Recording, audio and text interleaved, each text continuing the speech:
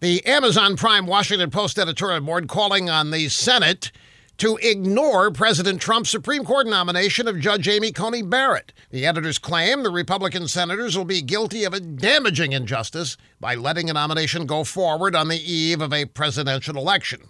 It's totally laughable, and there's more of this from the left. Even before the first hearing begins, Senate Democrats are demanding that Amy Coney Barrett recuse herself from any election-related cases that might come before the Supreme Court. Again, totally ridiculous. The president of the Planned Parenthood Action Fund, Alexis McGill Johnson, claims that Amy Coney Barrett will not stand up for women like Ruth Bader Ginsburg did. Apparently, even though Judge Barrett's a highly achieved woman, a working mom with 7 children, she's not clued in to what it's like to be a woman in today's America. Finally, there's this.